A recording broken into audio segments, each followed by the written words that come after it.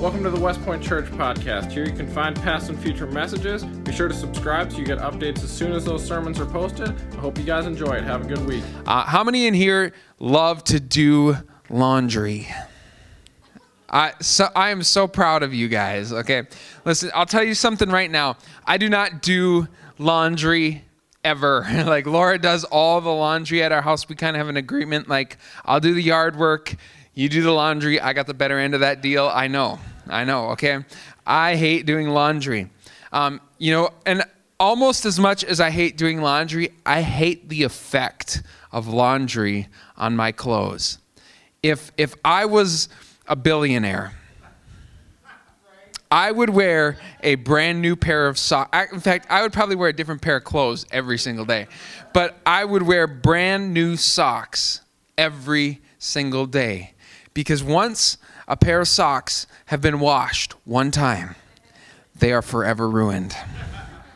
How many know what I'm talking about right now? There is nothing better than opening up that package and putting on those socks for the very first time.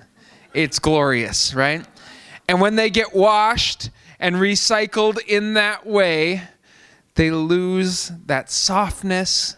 They lose like the amazing feeling that they have the first time that you wear them. Well, the reality of church throughout the course of church history is that a lot of times the same issues come up over and over and over again, and we get attached to certain things that we think are important. And so in the future, we try to recycle old ideas, and the second time around, it loses what it maybe was initially intended to be, and it gets twisted and warped a little bit. And so today, I'm going to give you a little bit of a church history lesson. How many are excited about that this morning? All right, 2 of you. Yes. Okay, the rest of you, I'm going to try to keep this fun and entertaining, and I want you to be engaged, because I really believe that it is so important for us. If we're going to understand where we're going as a church, we need to understand a little bit about where we came from as well, and how the past has affected how we do church today. Sometimes we get obsessed with our methods, right? With how many people should attend the Sunday morning service? What kind of music should we do? Like, should Chris Tomlin be banned from worship music? You know, I'm just kidding. All right, settle down. Like, that was for the worship team. All right, okay. The idea is like we get obsessed about some of the details when in reality there's a bigger picture. And what I want us to do is kind of take a flyover of where we've come from as a church in the next 20 minutes. This is going to be a real brief history lesson, okay? We're going to cruise through some of these big events, and we're going to see how it's impacted us today. Now, this series that we've been doing is called Brand New, and I'm going to just quickly recap, because it's been, last week we had the business meeting and the celebration service, so it's been a couple weeks since we've been in it. And one of the things that we talked about is that religion is a very powerful thing, right? And frankly, it can be dangerous. It can be very dangerous in the way that it's used. It's dangerous because what happens is leaders tend to use it to manipulate other people. And what we end up with is something that was far different than Jesus ever intended it to be. There can be misinformation. There can be things that are confusing. And one of the things that I want to talk about today is how our conscience can be manipulated and how it can be twisted. Let me give you an example. In the 40s and 50s, there were business owners that would never dream of opening their business on a Sunday. That would just be absurd to do that. Now today, if a business doesn't open on Sunday, we're like, what is wrong with this company? In fact, the church that I used to be at, we were about 2 minutes from Chick-fil-A. And there is, Sunday service would finish right around 12:30, And we'd get done, and we'd be like, you know what? All I want right now is some Christian chicken, okay? Some anointed, spirit-filled chicken, and it's Sunday.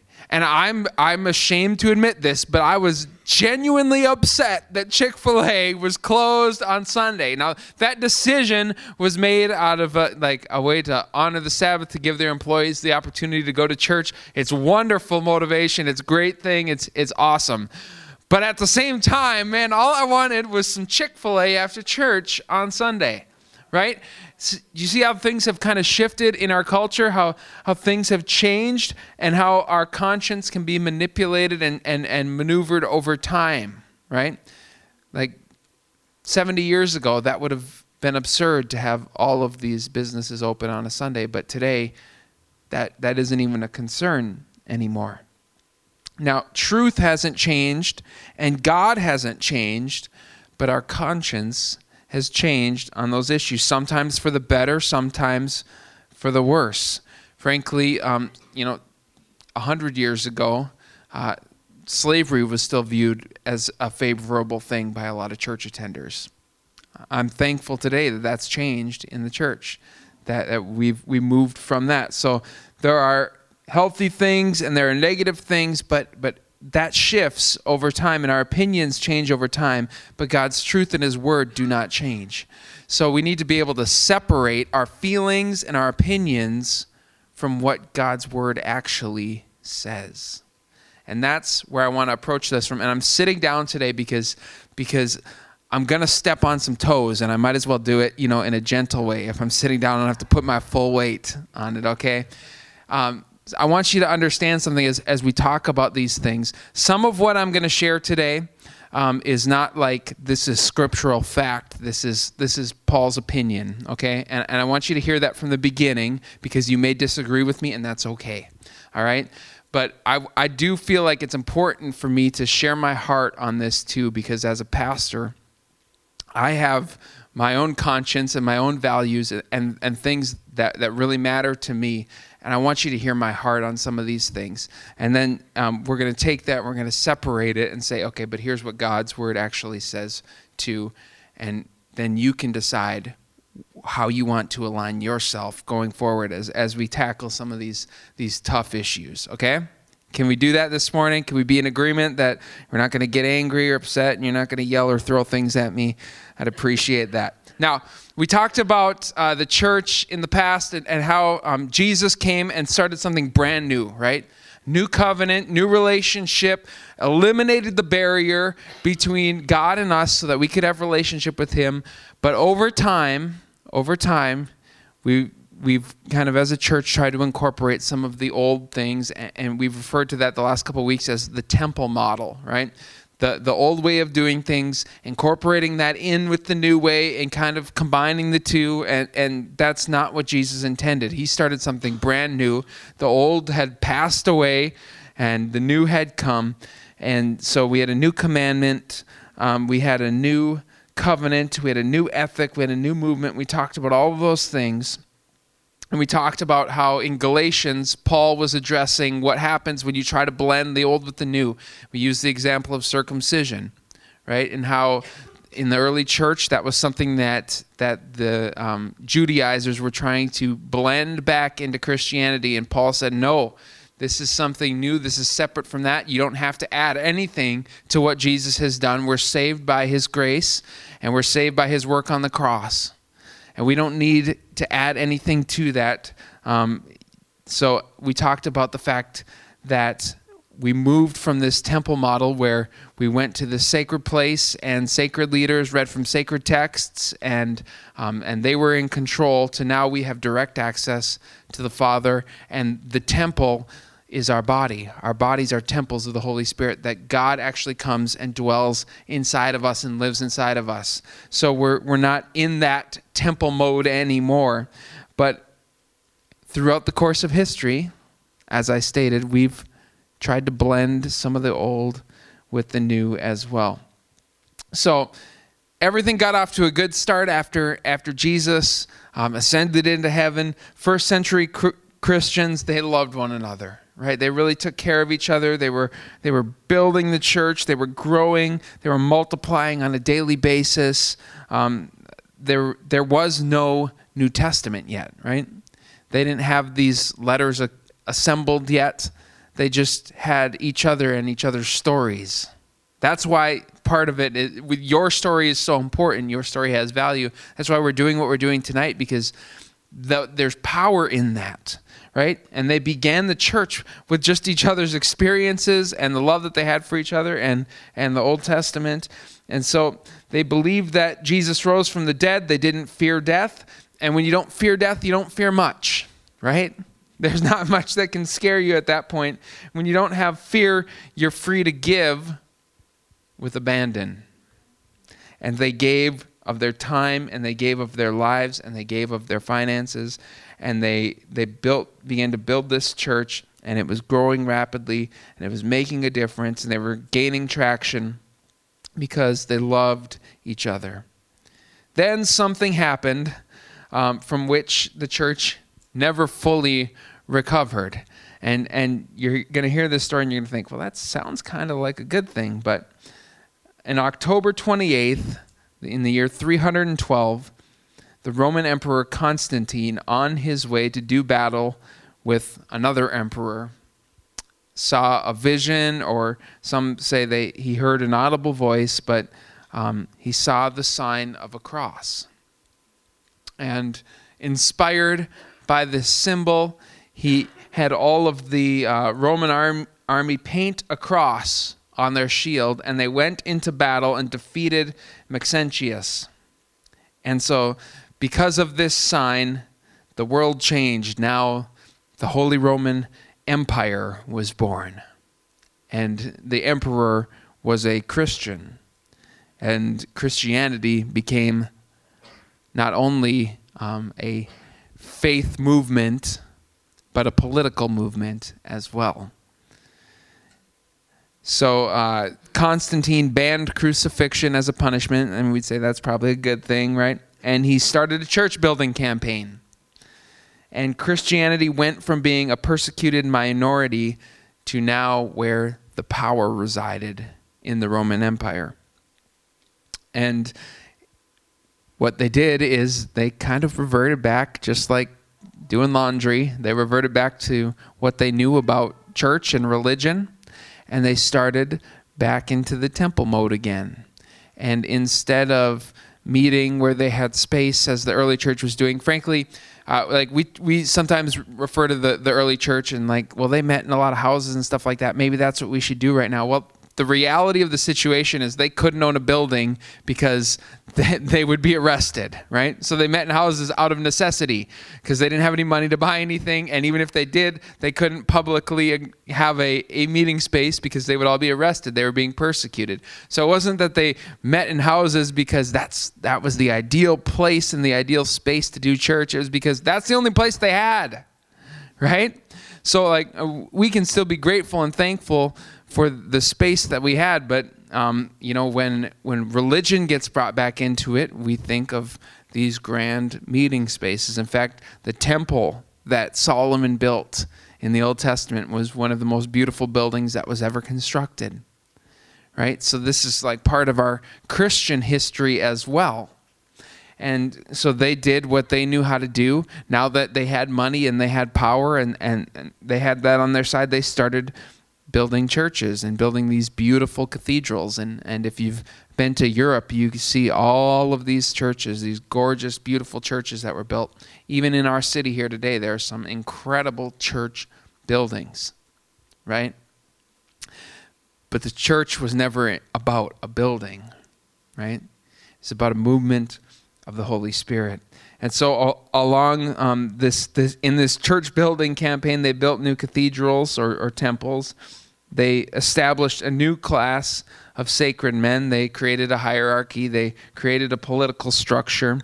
They combined the two as one, and basically in that period of time, the church governed the world.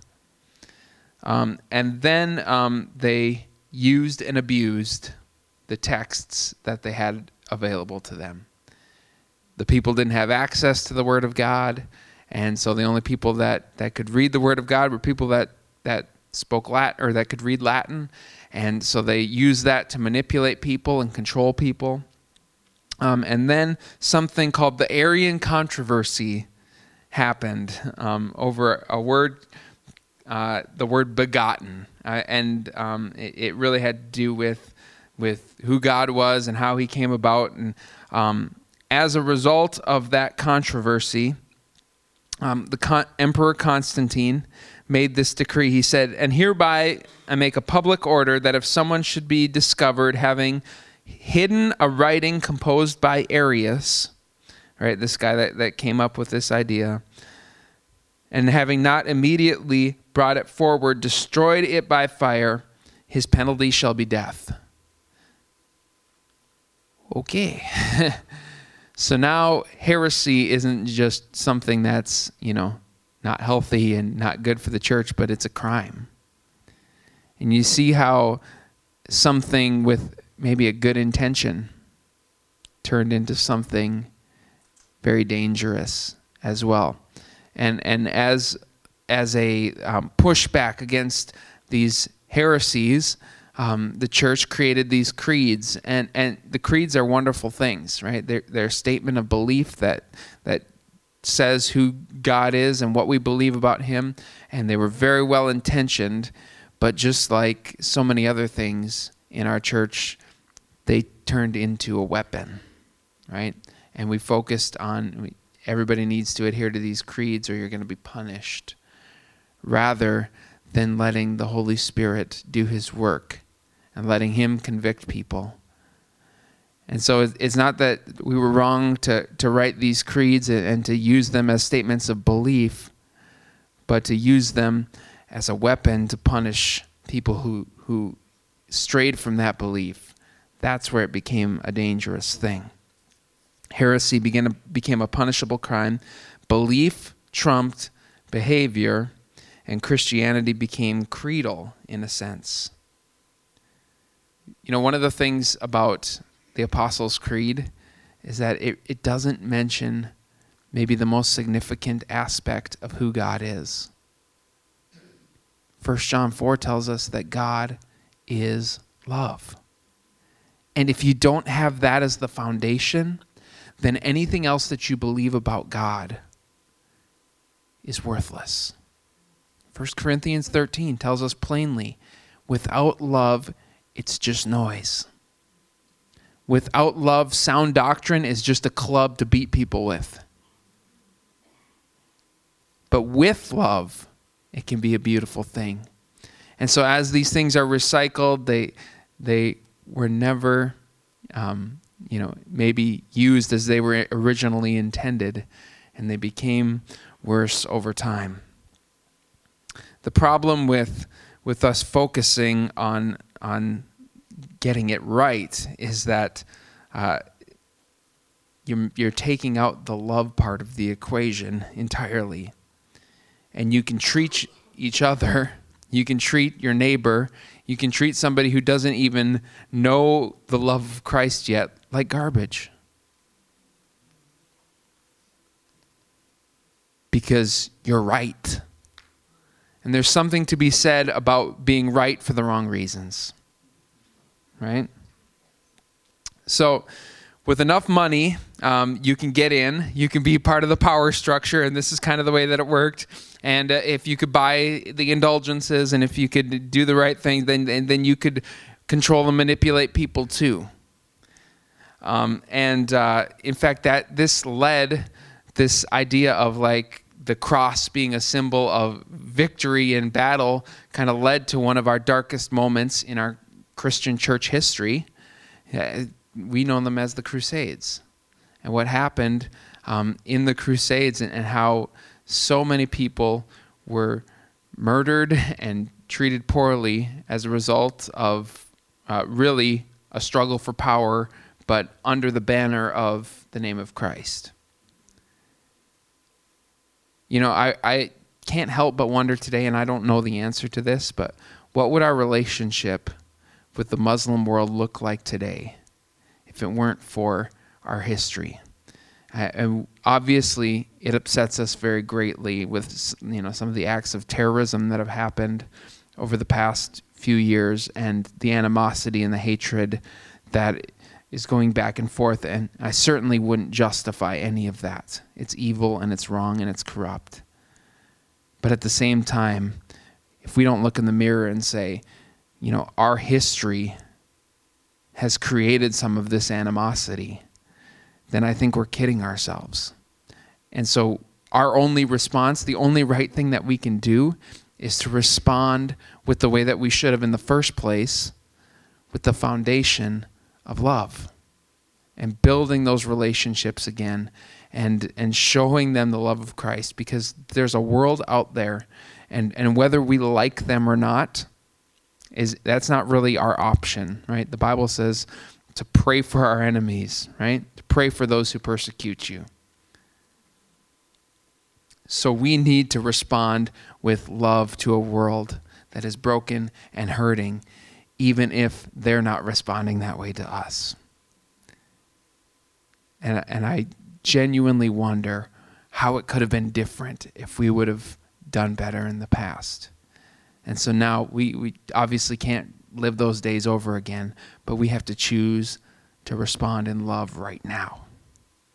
And we need to show the world that love. So this went on for a number of years, for about the first 1,500 years of the church. It kind of got worse and worse and worse. And then in 1517, something incredible happened. The Protestant Reformation happened. A guy named Martin Luther he condemned the selling of indulgences and insisted that the Pope had no authority over purgatory. And so he was excommunicated. And he nailed his 95 theses to the door of a church, and really started a movement that put God's word back into people's hands. And that was an incredible thing, and that was a wonderful transformational moment. We are a Protestant denomination, and it's because of what happened in the 1500s that we are where we are today. But just like everything else throughout the course of our history, what was intended in a good way kind of got recycled in a negative way. And even to this day, well, we have access to Scripture, to the truth of God's Word, in the same way that in the past the church has used doctrine as a bat. Today, frankly, we use Scripture as a bat sometimes to club somebody with it, right? Scripture is the truth of God's Word. It's the foundation on which we stand.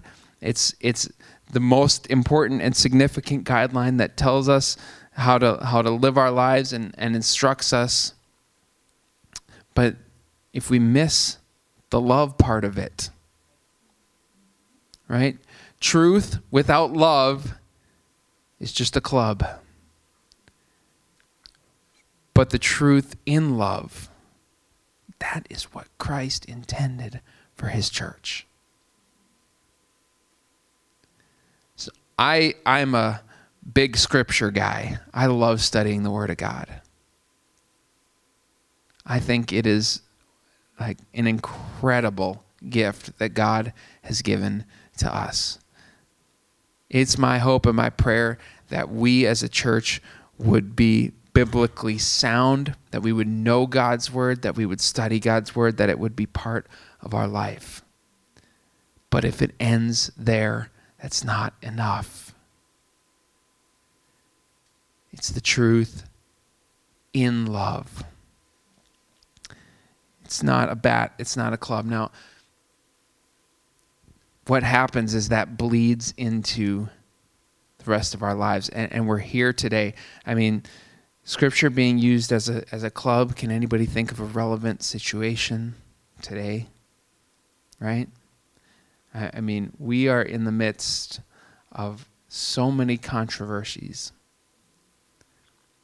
And we have been fighting so hard in so many ways to legislate morality. Now, before we go too far down this road, I want to make a very important distinction here. I think the work of lawmakers and the significance of the church's contribution to government is really important. Okay, I'm not trying to undermine that at all. I think specifically one of the big topics right now is the issue of abortion. And that's not just a legislating morality issue, that's a human rights issue. And it's a big deal, and we as a church need to stand firm on that truth, that this is something that's really important. But the way that we approach it is also really important too. And if we come down with the idea that everybody who disagrees with the way that we feel is an idiot, and they're stupid and they don't know anything, what are we ever going to accomplish? Right? Like, we're here to move by the Spirit of God and to show His love to people. And if we can't communicate truth with love, then we're missing it.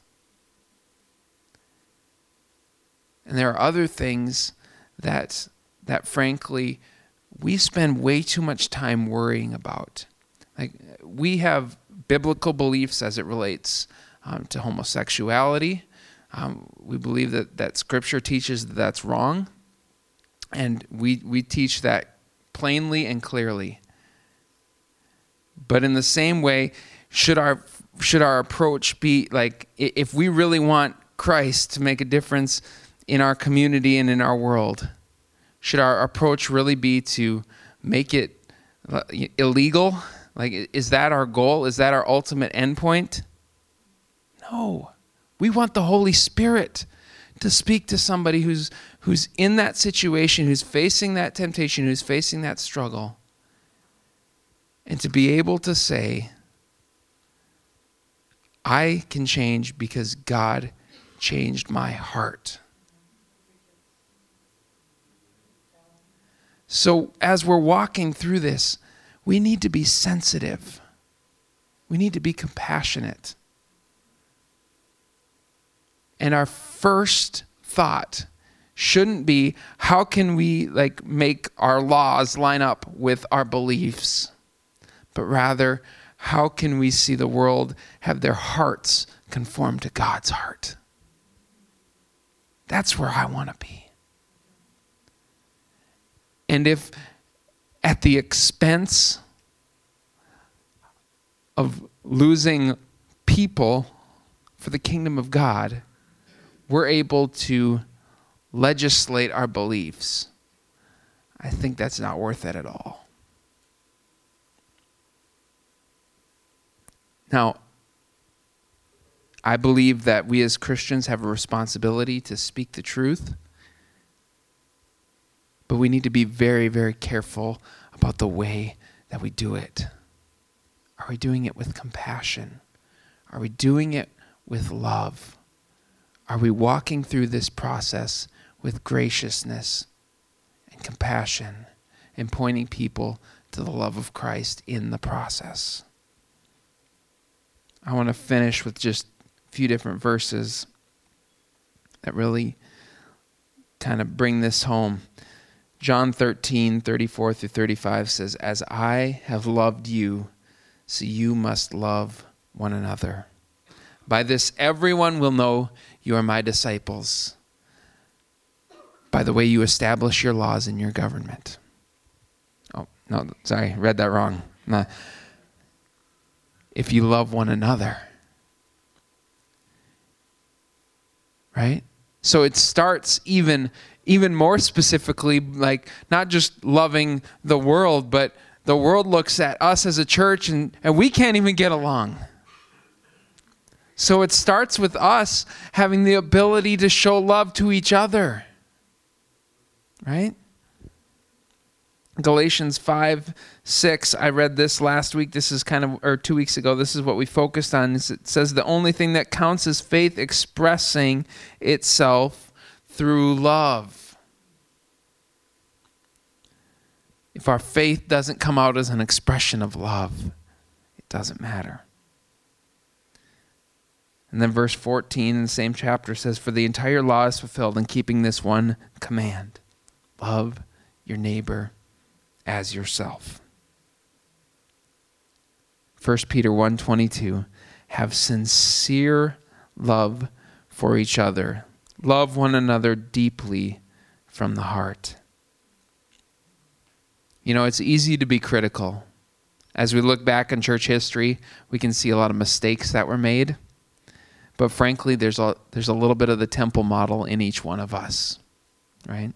We all have things that mean something to us that were significant in our lives, and we need to be able to separate what is God and what is tradition. And say we're going to take the Spirit and leave the rest up in the air. Our consciences have been shaped by this temple model in some ways. So are we going to continue to hold on to things that are going to hold us back from being the church that God has called us to be? Just to get a heart check, let me ask you a couple questions. Do you ever wonder how close you can get to a particular sin without sinning? Have you ever thought that way before? Or maybe you feel guiltier about missing church than you do about mistreating someone at work. Maybe when you fail morally, you're more concerned about what God is going to do to you than the harm of what you did to someone else because of that sin. Right? That right there illustrates perfectly how we let the temple model kind of creep back in. And anytime we place our works over His work, we're missing it. Jesus died for you. He died for your sin. His love for you is unconditional and it's freely given. The only right response is to take that love that He gave to you and to give it away freely to someone else.